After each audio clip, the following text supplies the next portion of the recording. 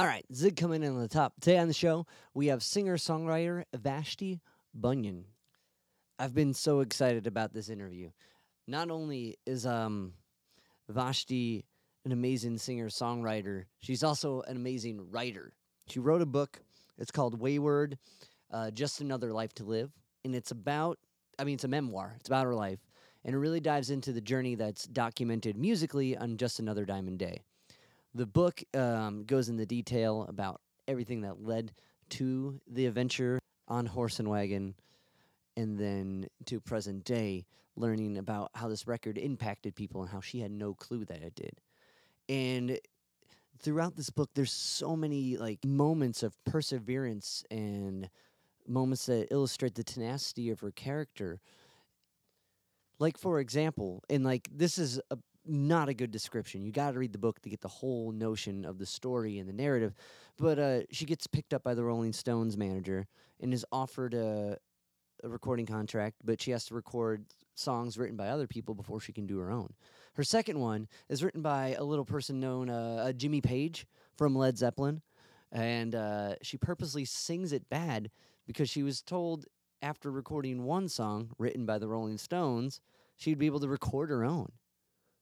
That's the most punk rock thing ever. Wayward is full of stories like that. And Vashti is one of the coolest singer-songwriters you need to know about. And if you're coming to this episode not aware of who she is, all her music is available now on all the streaming platforms.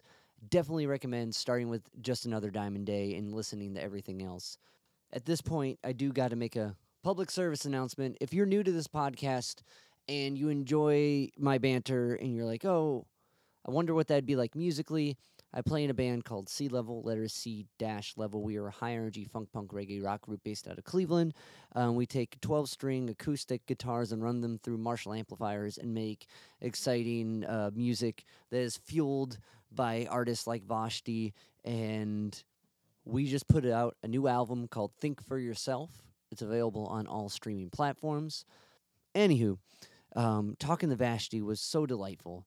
She was so kind, because I came in very hyped up. I read the whole book, I listened to all the records, I listened to so many interviews, and found as much as the documentary as I could.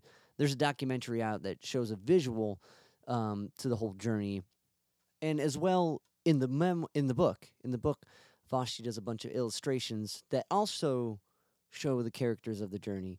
In Vashti, just like her music, there's this space around her.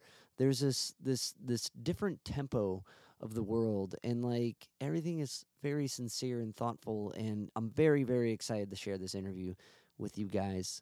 Last thing, if you can rate, review, subscribe to the podcast and any of the podcast platforms, it really helps me keep talking to cool guests and sharing their insight with you. So without further ado, here's my conversation with Vashti.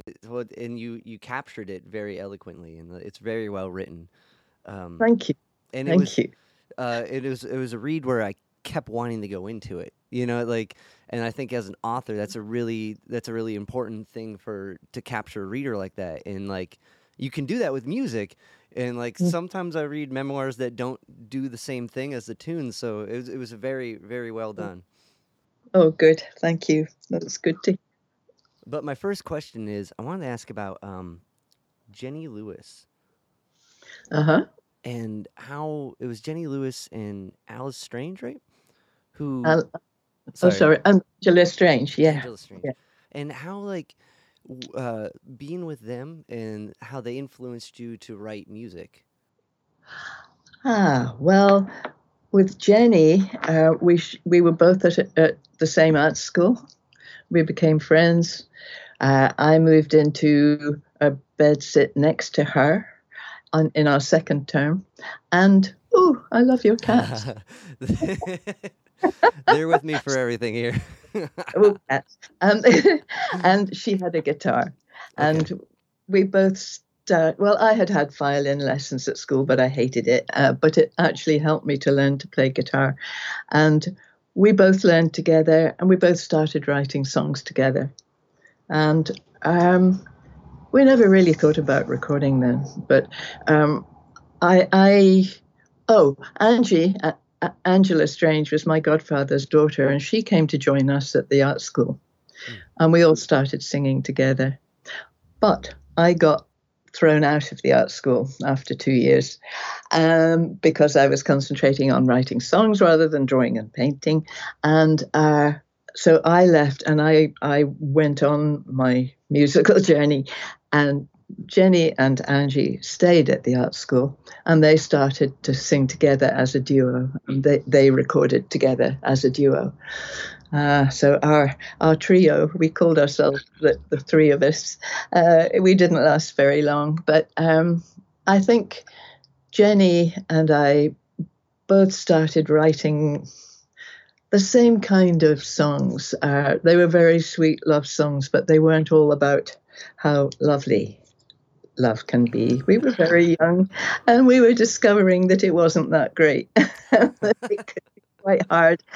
Um, and that's what we were writing about mostly. I think our songs were quite similarly. I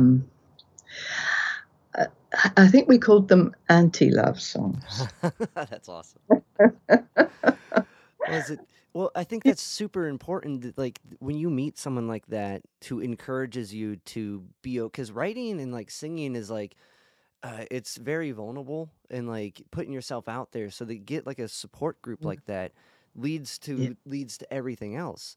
And when I get to that part in that book, I was like, was that like a natural thing? Like it just came up like between a shared love of music between you three, or like was it because she yeah. was working on guitar and you're like, oh, that's cool, I want to do that too. Um, yeah, I was very taken with the look of the guitar, the feel of the guitar. Oh, it was just lovely to discover it, I suppose, to discover the guitar. And we both liked the same kind of pop music. You Okay. know, there was Buddy Holly and the Everly Brothers and all of those beautiful harmonies. And I think that really influenced our writing at the time. I don't know if Jenny would agree. But I think yes, it was the pop music of the time that inspired us and made us want to carry on from that to make it a little bit more real for us. But again, we didn't really think about recording at that time. We just had fun writing and making music and singing together. Okay, that's awesome. That's such an important bit of the journey is that like musical like companionship. That's so Really, at yes, on a side note, like so all the illustrations in the book, those are all yours? they are. Okay, because they're Yes. fantastic. So that Oh, drawing stuck with you. Did you do that during the process of writing the book, or was this sketches yeah. you've had?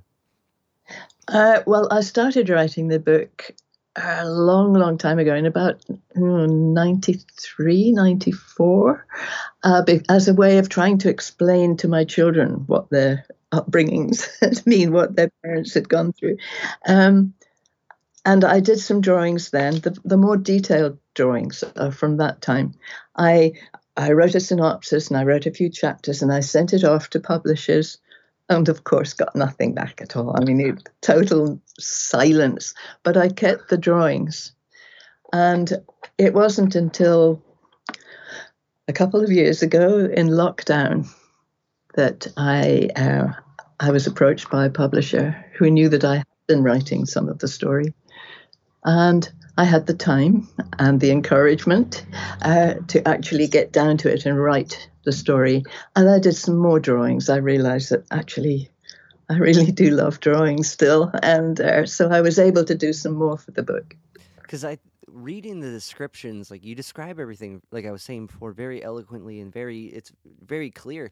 But just to kind of get that little pictorial at the end Thank of like I guess in my case the PDF, but like at the on the next page or what may be, like it really kind of illuminates that. And like I you. emailed Howard halfway through my reading because I read somewhere there was a documentary and like apparently it's in the ether or it's not on anything and like I was like, oh, I want to see this, like, and I found Right. some clips and like, but the illustrations really did a good job of just like clearly cutting what the carriage looked like and just like that Uh-huh. whole, like the whole like uh gang at one point with the all the dogs and like it was Yes. beautiful.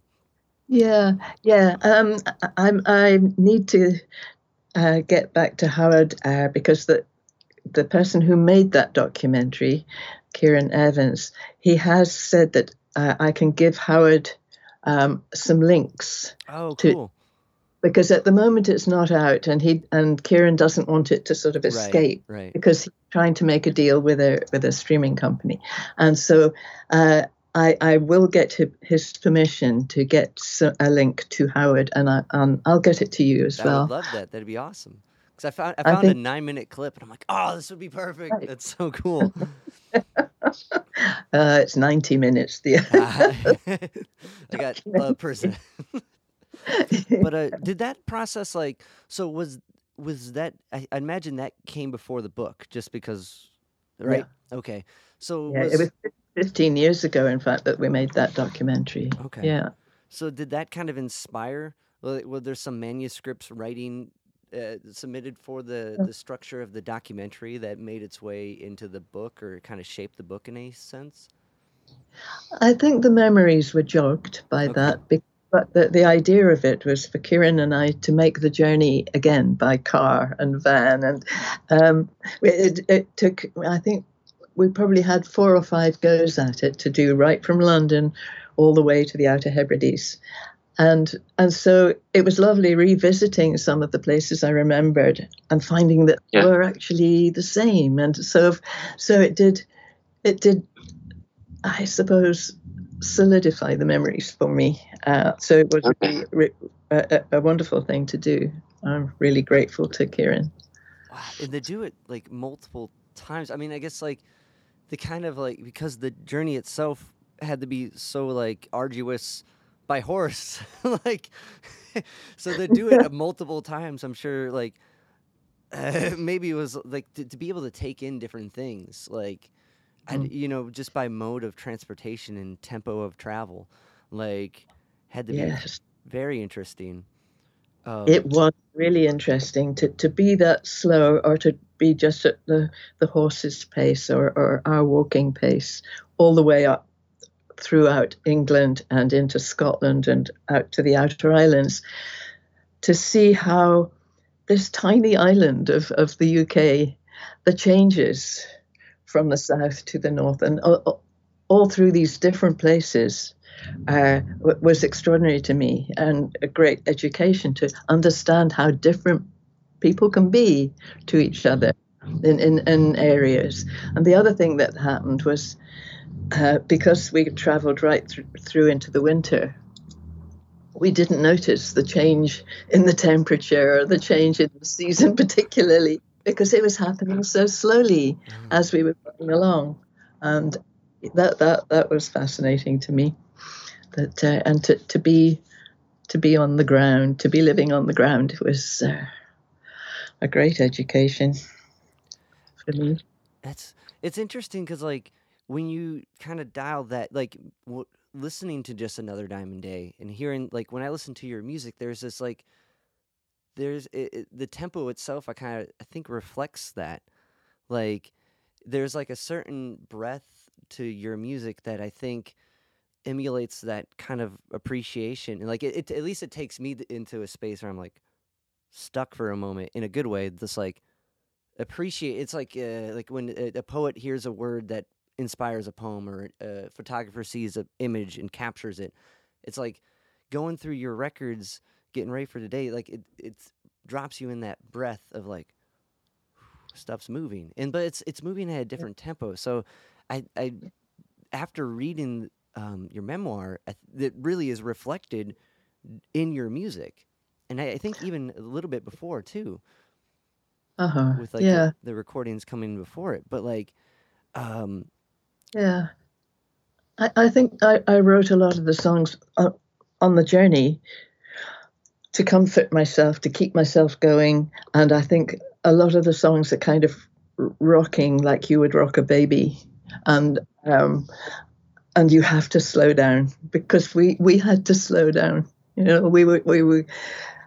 We were going 10 miles a day at the very most. yeah, so so yeah, I think that is reflected in the songs that life had to get slower, and we had to focus on different things, on immediate needs, like the horse needed water, the horse needed grass, we needed wood for the fire, we needed to stop the dog from getting run over, and all of those immediate things. You had to really slow down and come down into the immediate moment, and I think that's maybe in the songs that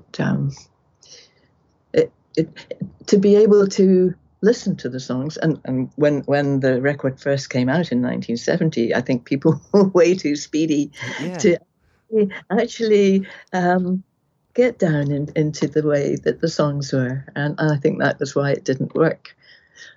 But maybe people are more able now to get into the way of the songs, and to get into the slowness, and to get into the well, I've been told that it comforts babies, and people who are having a hard time have written to me to say that it actually helps. And I had a wonderful letter from a parent of an autistic child who never spoke, but he could sing the words. No way. What song? Do you recall?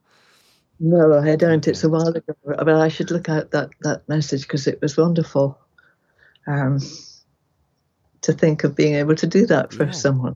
That's beautiful. It's there's I think because of that, like also like I think of like bands like the Ramones or something, right? Something very fast paced, like I don't want to do this. Blah. Next song. I do want to do this. Blah. Fast thought, fast music. Just like do. And but they're also from New York City. That life is boom, boom, boom. And like a lot of living is like that. A lot of living is thing. And have this amazing journey where you can reflect on the things as they come. I think that's what's so impactful about your music, is it takes you to that space and allows that. One thing, I hope so. At least for me, that's what it does. And one thing I found really fascinating about you as a character, or your character, at one point in the book, it may have been near the end, Diamond Day comes out. There's a couple reviews, one of which someone said it made them feel depressed, and then you're like, I'm out. And like, I was like, for someone to like care that much about what their music does, I think speaks more, way more impactfully. And like, and to hear right now, like, about all these letters that are coming out to people that have been affected positively by it. It's like as many as like, I'm sure the industry, and you can probably tell me more succinctly on it, is looking for that kind of fast paced nature, but people also want that space, that blip of beauty that takes you to that moment. And maybe that is kind of reflected in the early songwriting about like the anti-love songs, and like kind of like learning what does, like maybe that's coming from that too. But like, it's fascinating. It's fascinating. But I think for every one person who may have been bummed out, there's a million that were inspired, and I'm so glad to hear that you're hearing that. Well, yeah, and I think for me that review where the guy said that it had made him feel depressed, it was such a shock to me, because although I didn't have the words to describe what I had been going through before taking off with the horse and cart, I know that was a depression that I went through, and I wouldn't have had the words for it. But then to read that I'd made somebody unhappy, it was just a real shock. I thought that I was trying to get out of that, and trying to move on from being unhappy. And to think that I had made somebody unhappy with the songs was... I closed that paper that the review was in and vowed I would never pick up my guitar again. And I didn't. It was that effective. Yeah. And, maybe I should have just shrugged it off, but I couldn't. It really affected my musical life, or lack of, for the next 30 years. Yeah. But also just, I feel I encounter a lot of people that maybe don't accept change or commit to change. You know what I mean? And I think the ability to be like, I am done with this next thing is so like anxiety provoking and scary for a lot of people that they don't do it. You know, Yeah. and maybe that leads to some other issues or the comfort, the ability to leave comfort is such an empowering thing. And Yeah. Yeah. I think looking back on my young self, and I think, God, you were so brave. You had such courage. You you were able to make that complete change and leave everything behind. But at the time, I didn't feel brave. I didn't feel courageous. I was just doing what I had to do, or the only thing that I felt was open to me, which was to leave, mm, to just go and try to make a completely different kind of life. But looking back, I think, wow, that was good. I'm really proud of that. But at the time, I didn't think of it like that at all. I didn't think, oh, I'm going to go and do this brave thing. I right. just, I'm going to go and do this thing. But And, I also think that's important too because like at the moment it shouldn't seem like you're in this in the hero's journey like accepting the moving on the call to adventure. You're like in your case yeah, wasn't it because of Blue, right? I Um love to keep my dog and to keep my sanity. I think, yeah, it was a way of being able to keep my dog, definitely. And in some ways, I think I said this to the publisher of the book. The dog saved my life, um, but I didn't put that in. yeah. And but I do think it. I think a lot of it was, what would he do without me? And so in that way, yes, he did keep me going. Dogs do that. You know, it's interesting having the care for like an animal, like or you know what I mean. Like it really kind of, for me, like the two cats you saw running around. Like my life is always going, going, going. Like from teaching the gig to teaching, like it's nonstop. So is everybody's. But like the moments I can just be here and be like with them, it brings me to that.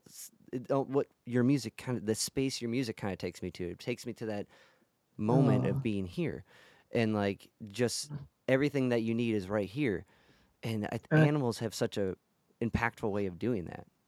Oh, they sure do. They sure do. And you've got two cats? Yeah, I got two and they're Yeah. brothers. They're nuzzled up somewhere. Yeah. Oh, um that's yeah. Well, yeah, they can they have a huge influence on your life, and yeah, I really miss having an animal around. I live in the city, and it wouldn't be fair, but I yeah. borrow my daughter's dog every so often, and when anybody in the family needs to go away, they bring us their cats. Aw. I really love it. I love having that presence. Yeah. It makes the whole house feel different. When there's a creature that needs stuff. Yeah. Well, and I don't know what it is. It's just a simple thing, but it's like it's the essence of caring or giving someone that care. Is that kind of the what's the lineage of a looking after? It's look aftering. A look Yeah, aftering. Ah, I knew yeah, I'd yeah. mix it up. Exactly. Well, that is exactly what we were just saying. Yeah, and Yeah. that's what led to it. It was a word that my family came up with. My kids, just we need to be doing a bit of look aftering. When somebody needed something or there was something that needed taking care of. Uh, and when we were mastering that album, it was my second album and it was 35 years after my first. We were mastering it and it didn't have a title yet.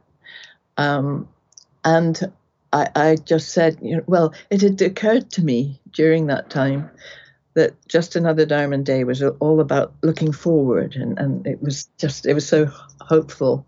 And the songs on Look Aftering a lot of them were about looking back over Mm. things, and I thought it was like bookends, and I thought, well, Look Aftering, that's the same.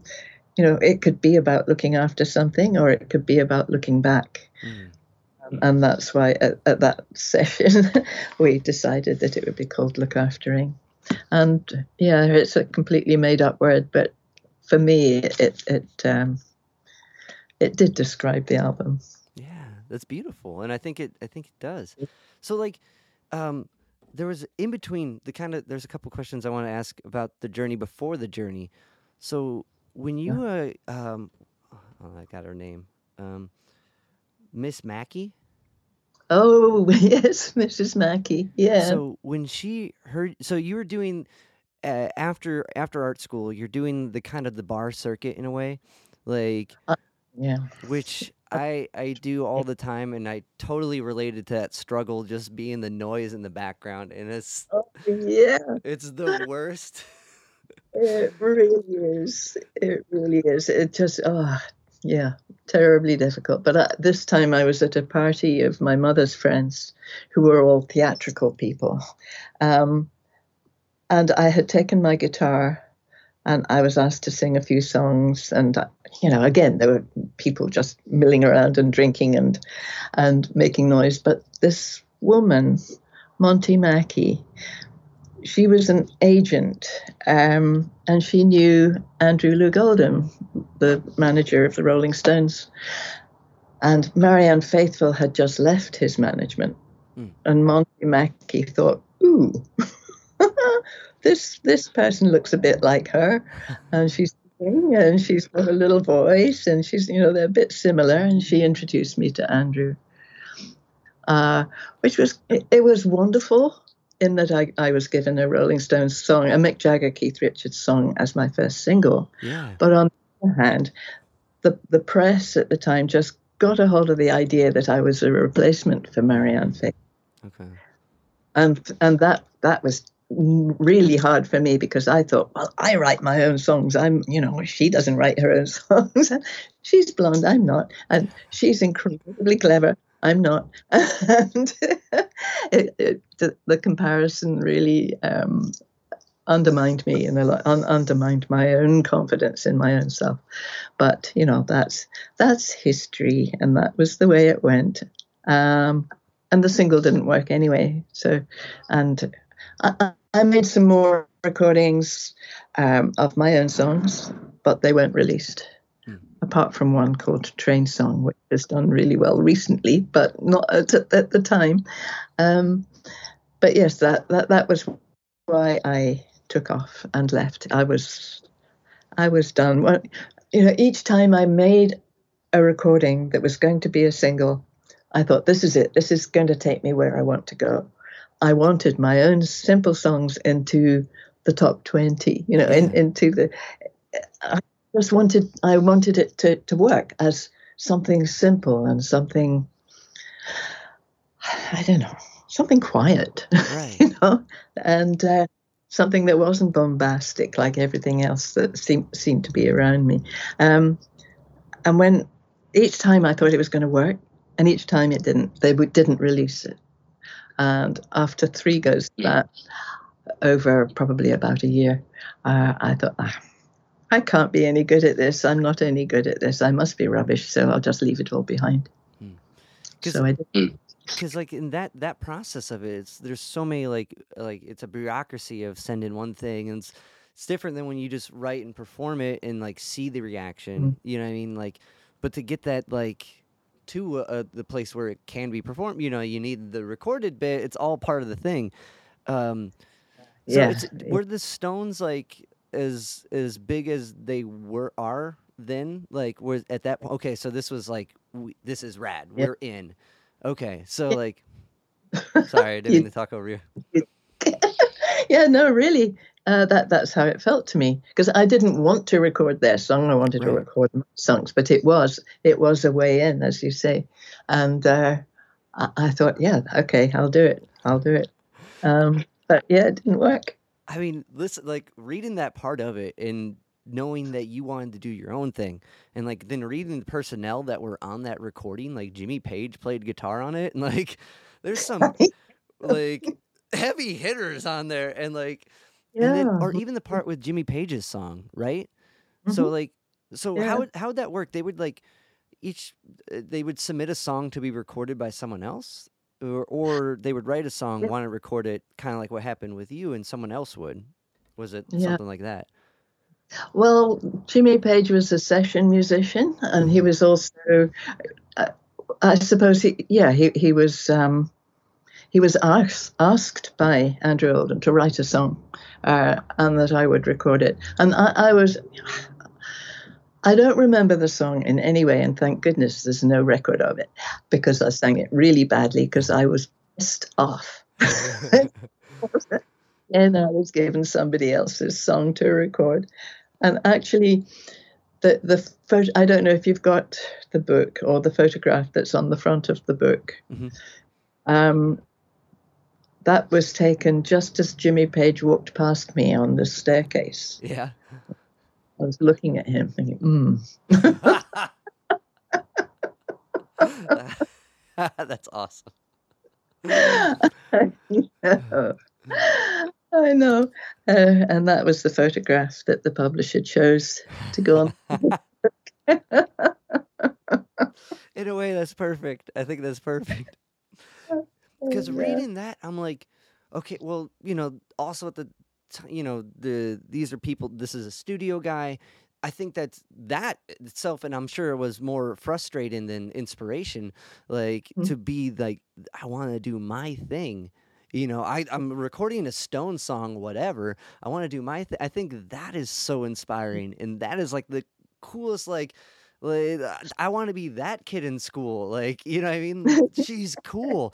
Like to be able to Oh. believe in what you're doing that sincerely, Mhm. and to be like, whatever, I'm Jimmy Page, who, that's so cool. Yeah, And I that's get he right. was a studio guy at the time, but still, like, Yeah, that's. but even so, yeah, he was quite something.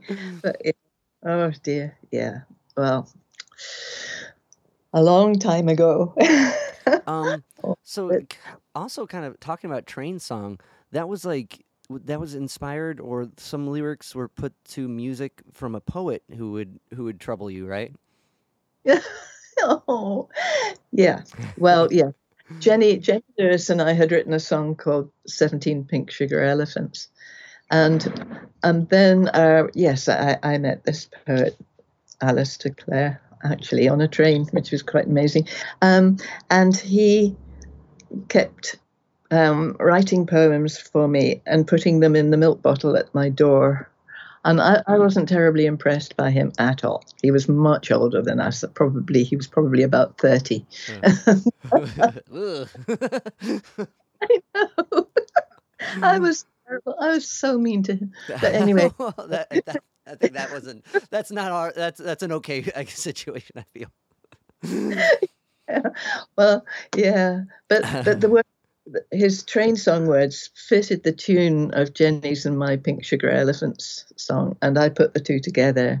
And I met this Canadian uh, producer called Peter Snell, and he bought me out of Andrew's contract, and we recorded Train Song with just a cello and a double bass and two guitars, and it was exactly what I wanted. It was really what I wanted to do and to sound like.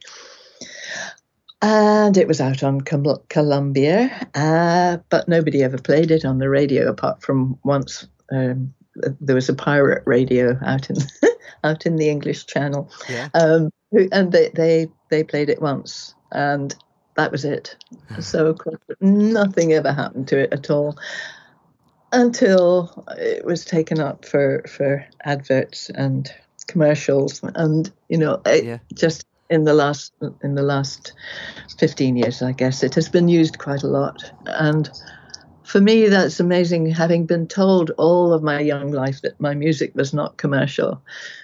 To have it used in Yeah. commercials it was an extraordinary feeling.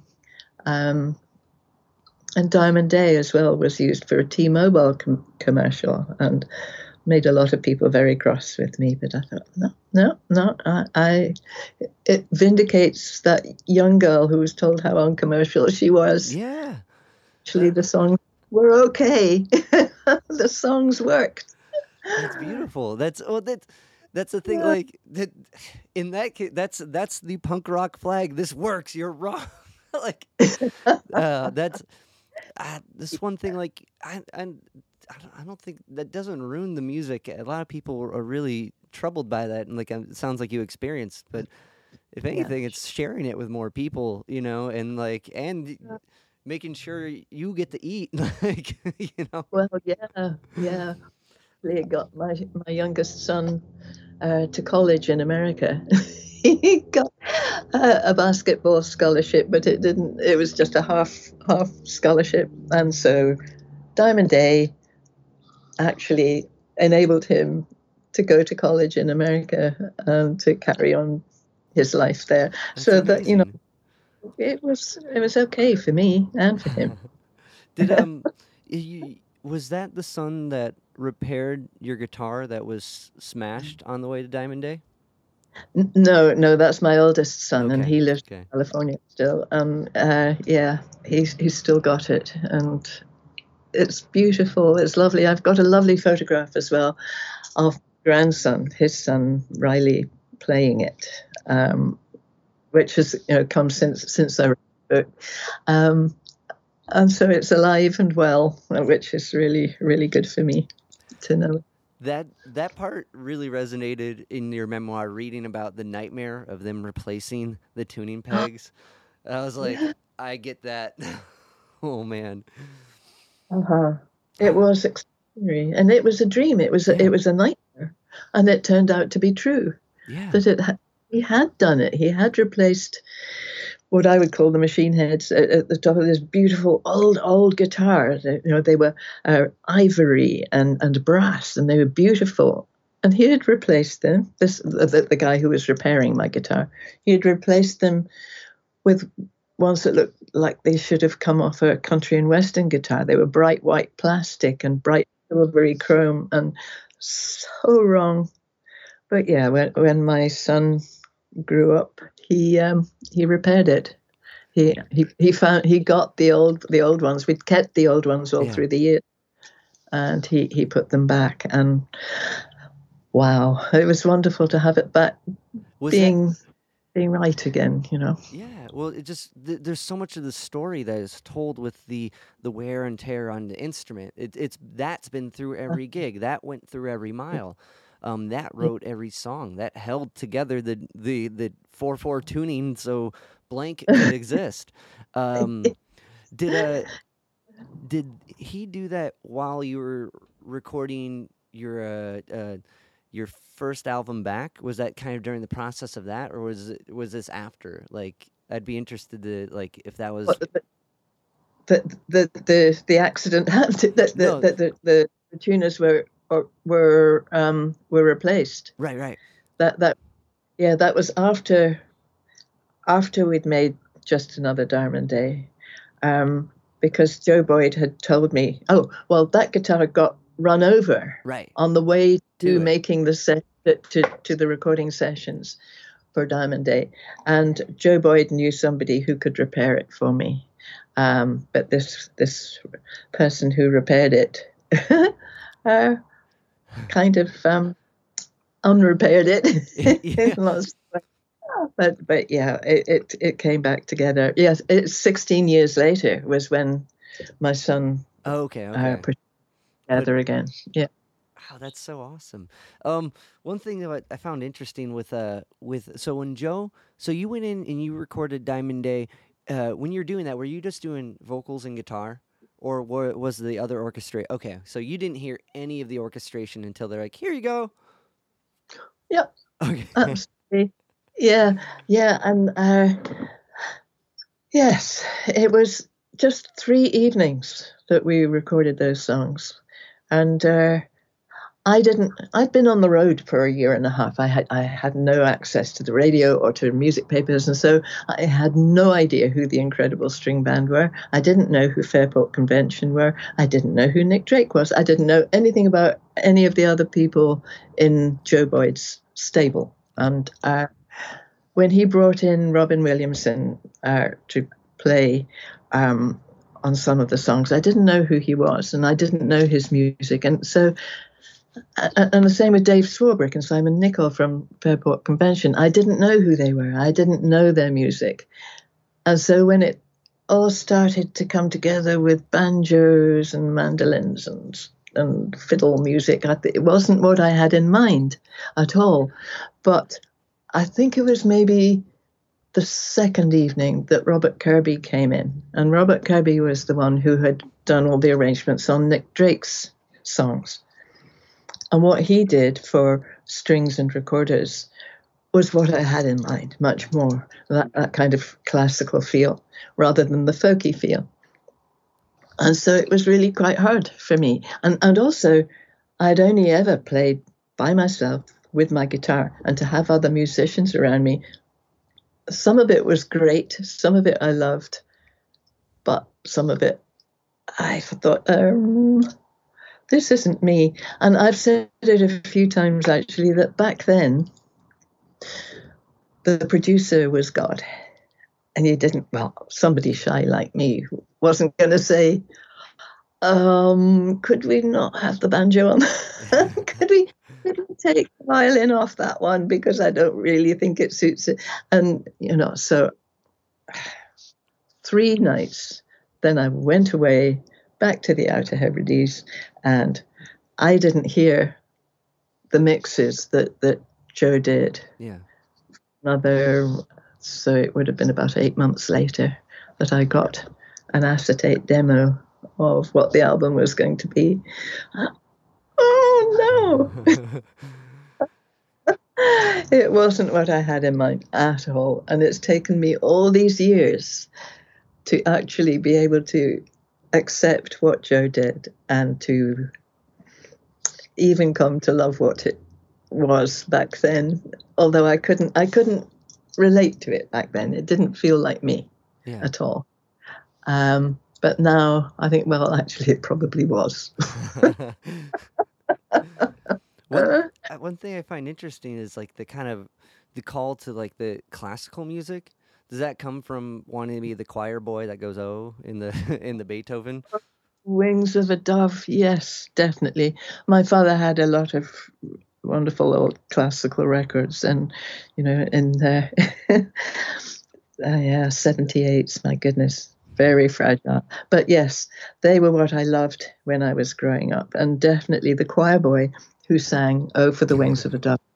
I wanted to be that choir boy, and I think probably that was what developed my voice, because it does have that kind of feel of the choir boy. I desperately wanted to be a boy, but it had a huge effect. That particular song, and it was recorded in the 1920s. but so it goes. So it goes. That's incredible. One kind of like on the topic of all this, like the string, like it's like folk instruments. There's a banjo player you mentioned, Daryl Adams, and I thought he was really profound in your journey. Yes, definitely, yes, because I met him at a time that I was. I had just been in a bar, like we talked before, where people were talking and drinking and making a noise, and nobody was listening to me. And I fled the stage in tears. This was in Ghent, in Belgium. And the barman was a really nice guy, and he said, "Oh, well, don't worry about it," and gave me my fee anyway, and said, "Oh, there's a musician staying upstairs in some rooms above the pub, and you should go and see him." And I went up, and I realized it was Daryl Adams, who I had met once before. And he was so kind. My goodness, he was so kind. And we had him play his banjo, and he said he would play the banjo if I would sing a song. And so I did. And after that, he said, and I had told him how desperate I was, and how I never wanted to set foot on stage again. I never wanted to have anything to do with music ever again. And he said, "Don't hide your light." And I remembered his words, and I tried not to.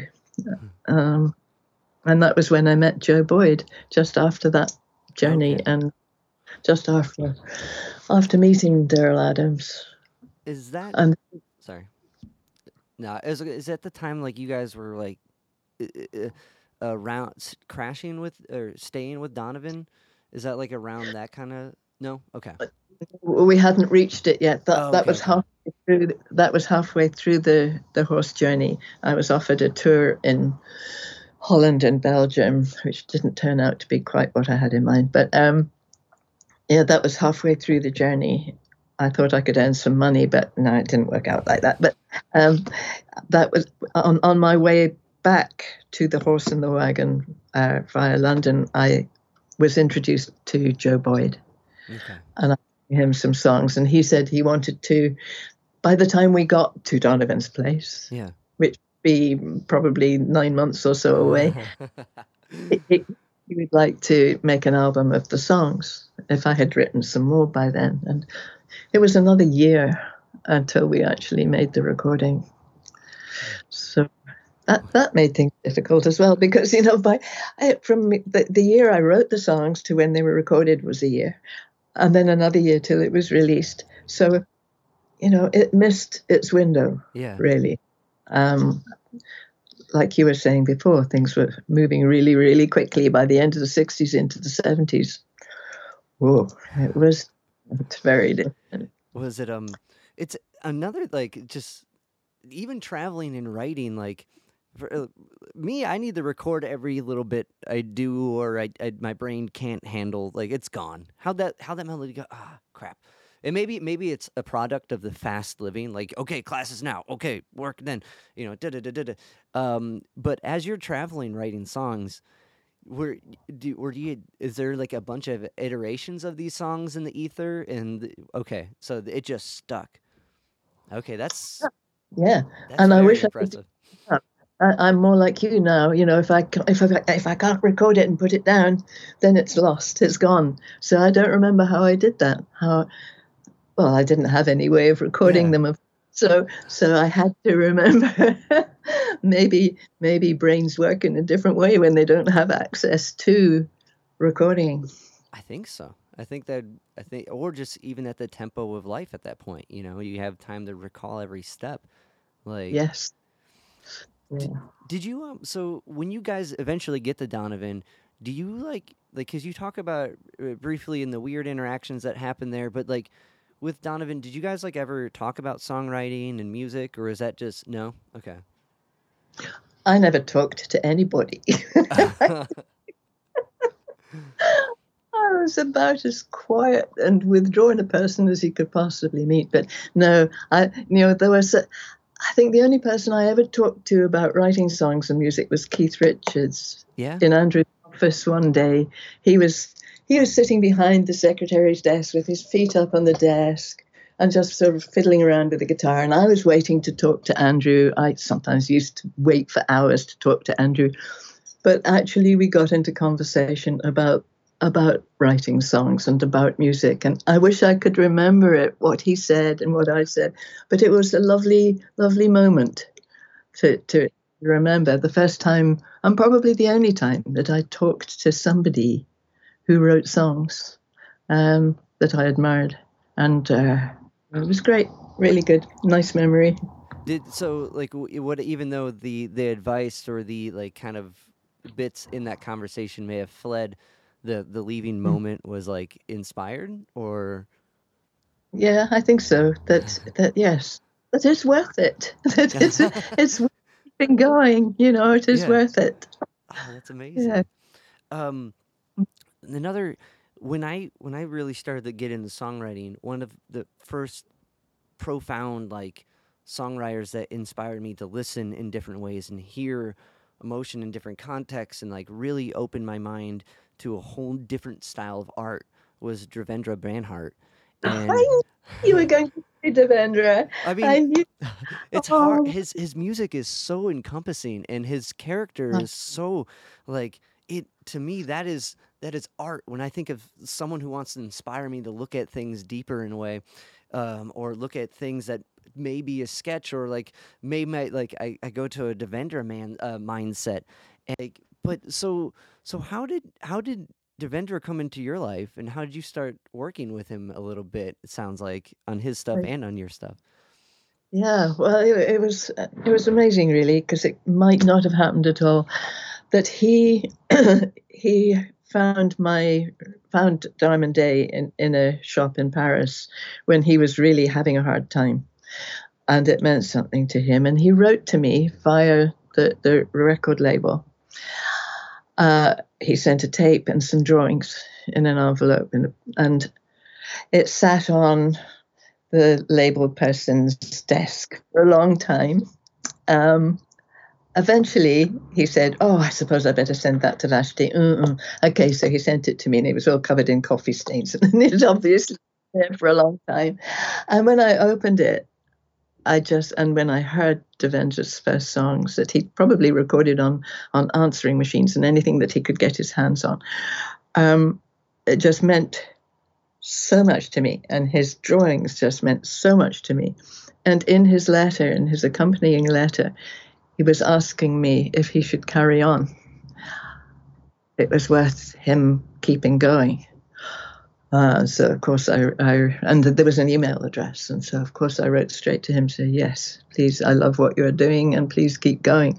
And then the next thing was to add a vocal to his was just it was incredible for me to be able to record it here and send it across to him. At a time when I had only just started to record on the computer, and I think actually, hang on a sec.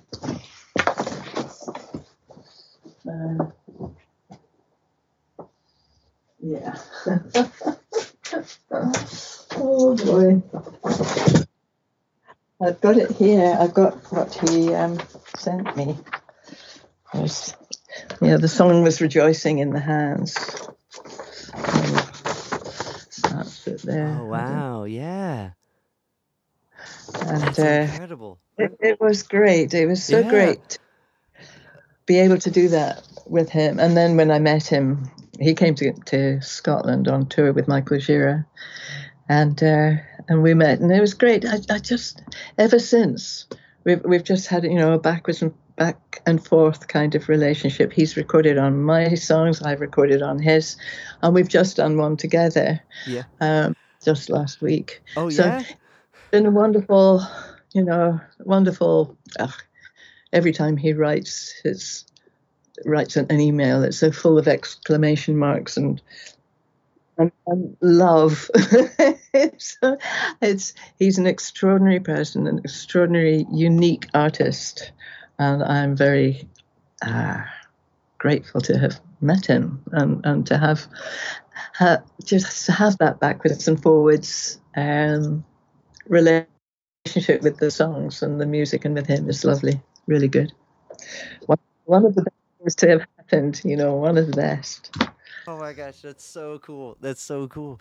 To have that, that's kind of going back to the Jenny Lewis in a way, like to have that songwriting excitement with somebody to be like, this work, what I mean, to have someone to share the expression and kind of get behind the idea is so like, to know someone's got your back in a way musically and like emotionally to express is so empowering.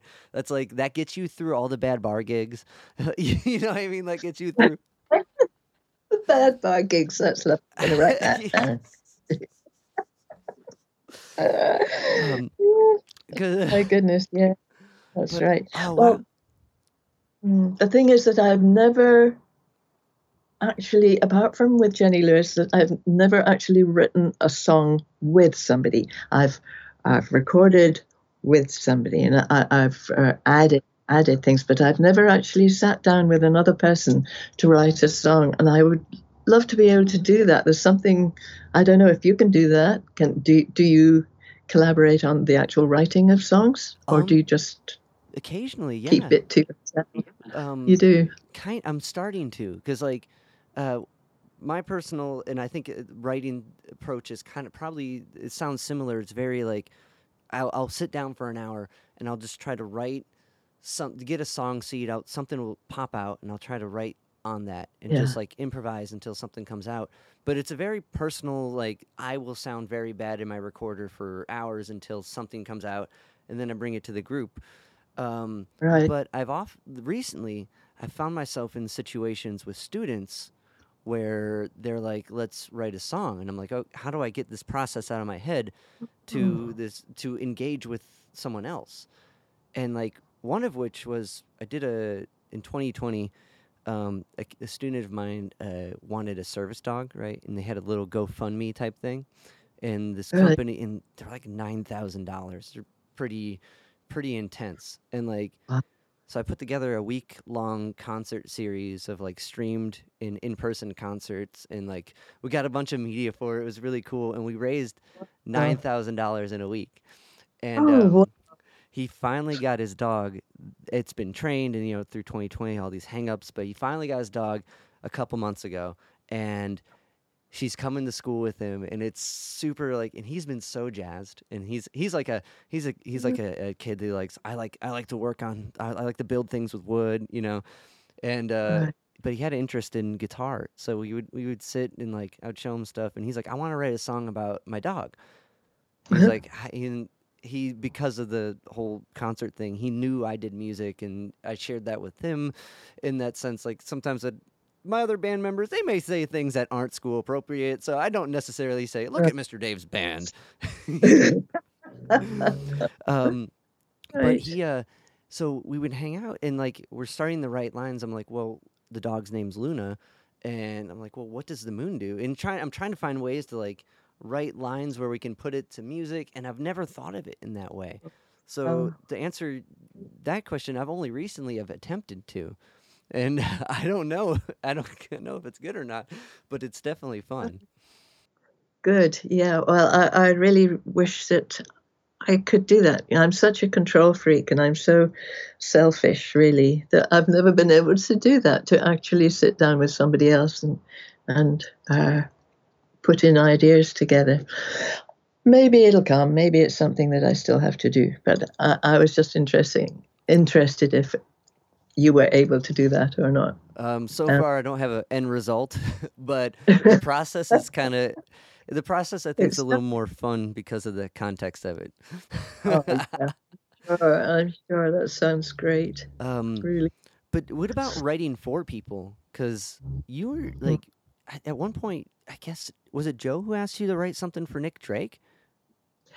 No, he asked us to write something together. Oh, so Uh, there. I guess this goes yeah, right on topic with that. okay. That's why I can't do it because, yeah, I went to his house. I had a tiny baby who was maybe 2, 3 months old, and every time I picked up my guitar, the baby would cry, so I had to pick up the baby. And Nick was at his piano with his back to me, and I could see. I mean, neither of us were communicative people. We were both ridiculously painfully shy. And so, of course, we never spoke to each other or anything helpful like that. And he was sitting at his piano doodling away, and I was trying to deal with the baby. And I could see his shoulders going higher and higher and higher. And I knew that it was not going to work. We gave up. I can't actually remember how we ended the session. But yeah, it never happened. And I don't know how Joe thought that, Joe knew me and he knew Nick, he knew what we were like. So I don't know how he thought that we could actually collaborate on something. But he then asked me to write a song for Judy Collins, and I half wrote it. This was after Diamond Day came Yeah. out, and I was already feeling, no, that this isn't for me. I'm going to leave it all behind again, and I never did finish it. So yeah, that's another one. It's hard. It's hard because, like, at least if it's your song, I can get behind if you like it or not. I can get behind if it's good or not because it's my expression. Hmm. And when you put Yeah. that for someone else, or like, it's interesting with like I don't if he knew like if Joe knew you or Nick's personalities, maybe he thought like the two will combust into something that would two opposites will attract in that sense. Like they'll be an amazing song. Because musically, I agree that would have been incredible. Um, Yeah. but like Yeah. to kind of pick at that for a moment, was that kind of like was there like a thing brought up like, oh, let's write about this, or was it just like shoulders getting up, nothing? Oh man. Yeah, it was terrible, absolutely terrible. That would definitely make it hard to write with other people if the first person you're supposed to write with is Nick. Oh my gosh. Yeah, it's incredible, isn't it? Yeah. Yeah. Well, yeah. Well, it didn't happen. And yeah, at that time I didn't know his music at all, and he doesn't know mine. So yeah, it was never going to work. That was probably better to like come into it like, oh, this is Yeah. just Nick. What's up, guy? You know. Yeah. I wonder if we even said hello. Oh my gosh. That It definitely was, does sound horrible. Oh wow. Um, did yeah. so like with your own with your own like writing, the kind of like Yeah. is it inspiration driven? Like do you have like a thing you do where like maybe this is more practical for a book, like, Mm. but do you have like a set time, like I'm gonna take 5 minutes out of my day to think about something and write something or dabble with the guitar or piano and like, or is it more like something pops in your mind? Yeah, something pops in my mind. I think that if a lot of writers and a lot of musicians say, okay, from 9 o'clock until 12:30, I'm going to be working, and then I'll have a break, and then from 2:30, say till 5, I'll be working. I could never do that. Not ever, ever, ever. If I feel like sitting down with my guitar, I will sit down with my guitar. But mostly, it just it'll come into my head or it won't, and I can't force it, and I can't force that place you have to be in, really, to be Right. receptive to what's out there. My daughter's a painter, and she feels the same, exactly the same. She can't just do it like a day job. That she has to be in the right frame of mind to be able to do her paintings, which are incredibly detailed, and are that if somebody walks in or somebody phones up to want a cup of coffee or something like that, it sort of it blows it all apart. Yeah. You got to really be in it, and I think I find it really much harder now to get into that place where um, you're able to find words and to find the music and to find something new, something that you haven't done before. And it was strange when I was writing the last song that's on my last album, Heart Leap. At the time I was writing it and it came through, I thought, this is the last thing I'm ever going to write. It's saying everything I ever wanted to say, and it just came all by itself. So, is it ever going to happen again? And I don't think it really has. I haven't written a whole song since that one. So, well, I have written a book, so that's something. But that's a different Oh, headspace. Like you can say a book's worth of material maybe in one line of a song in a way. Like, oh, yeah. That's what I really like about songwriting. yeah. It as that condensing of an emotion or a feeling or a story into just a few lines. And I had tried to do that with the book as well, to make it not dwell too much on things, not to labor things too much, but just to give an idea or a picture, rather than a whole library. I just, and I like that. Well, that's what I used to strive for in my songs, was to make them concise and to have a line make as much sense as you say, as a whole book. That's what I really like to try to do. Well, I definitely think you do. One and one more. I very, very much appreciate your time. I've been very much looking forward to this conversation Oh, since Howard sent me the initial ask, and then to be followed up with the book. And so, oh, Vashti, thank you so much. But you're very on that welcome. on that conciseness, one song that, like the other day, I was driving and even like talking out loud with my girlfriend about it. Like, I would like to take a walk in your mind. Oh, Like the the concise of every line, and even when the key change happens and down to the minor chord, the lines that follow that and that like tag at the end, like it's perfectly put out as far as like emotionally, it's all right there. Um, can you talk Yeah. about a little bit of the story about how that song came to be? Yeah, I think that's the song I'm probably proudest of, Yeah. really. Yeah, I'm really, yeah, I like it. I understand it, and I remember the person it was about Yeah. very well. And the frustration that he wouldn't take any risks at all. And you see the end before the beginning has ever begun. Uh, that's what he was like. And it's about a real person that was a large part of my growing up, I suppose. Um, and he knows that it's about him. I'm still in contact with him. And he's slightly apologetic for the way that he was, which is kind of great. Slightly's good. Thank you. Yeah. You can be slightly sorry.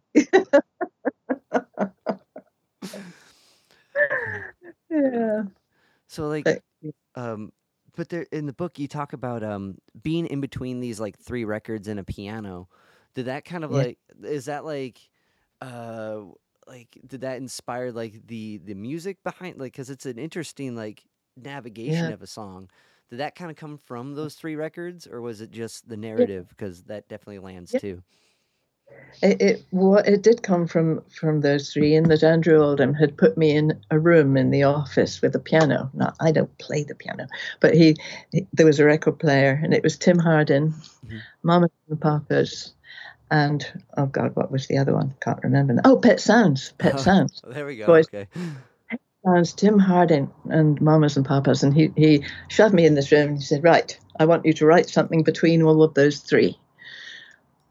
And I wrote, "I'd like to walk around in your mind," but actually I didn't write it then Okay. because I don't play the piano. Yeah. So I took the records and I crept away with them. I kept them. Um, but yes, I did play them at home, and I did write that song to be what he had asked for. And yes, we recorded it, but it never came out. But I did put it on the end of the reissue of Yeah. Just Another Day. Okay, because listening through, like, that wasn't the only one that was added on the reissue, right? Like, what's Of that? Winter is Blue. Was that added on the too? Okay. Winter is Blue, Love Song, which was the B-side of Train Song. I'd Like to Walk Around in Your Mind, and also a different version of a song I'd sung in Gaelic that I really didn't like, were the four bonus tracks on the end of the CD version of Diamond Day.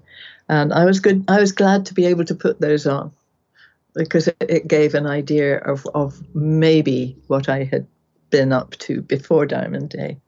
Um, and so, yeah, I was glad about that, and also that I'd Like to Walk Around in Your Mind was there, because that was the song I was most proud of. I think.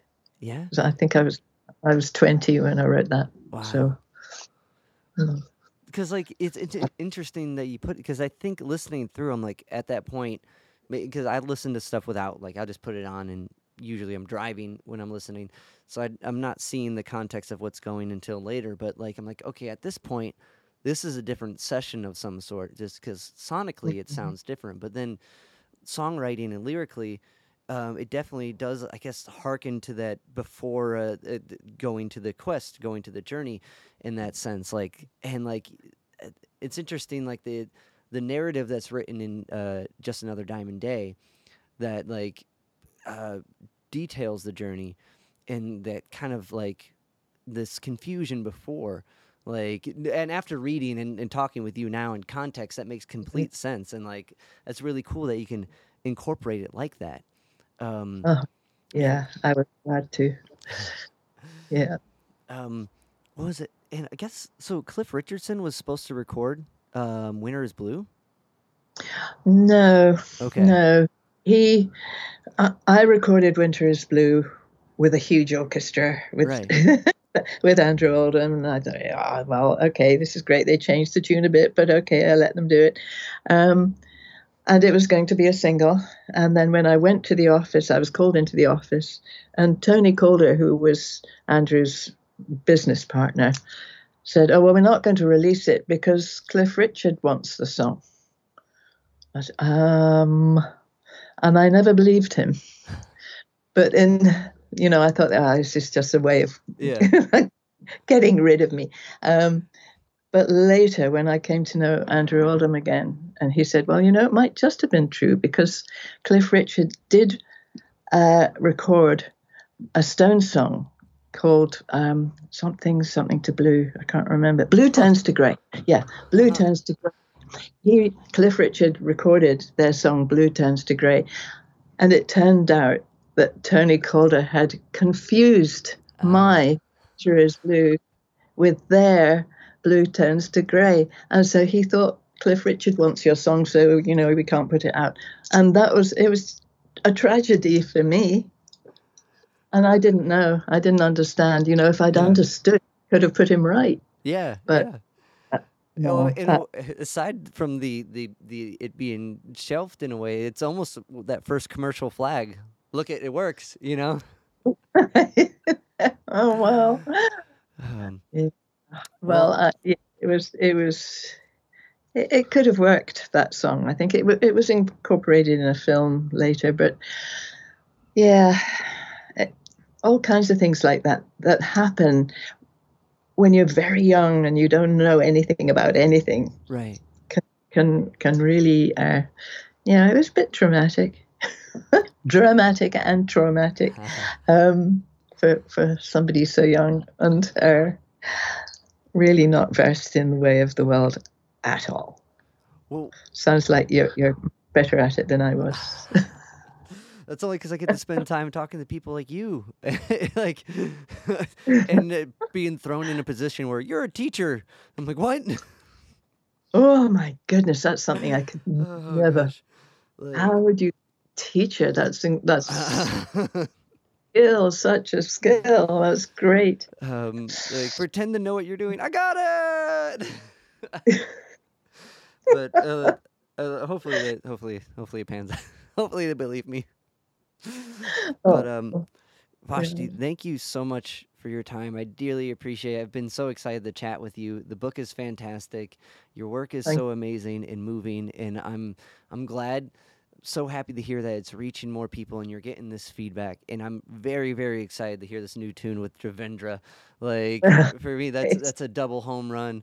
Because I recall hearing in another interview you weren't sure if you're going to do music again after this book, so I'm super stoked to hear that it's coming with Devendra. That's so exciting. Yeah, it's lovely. Yeah, it's really good. So, thank you so much. It's been really good.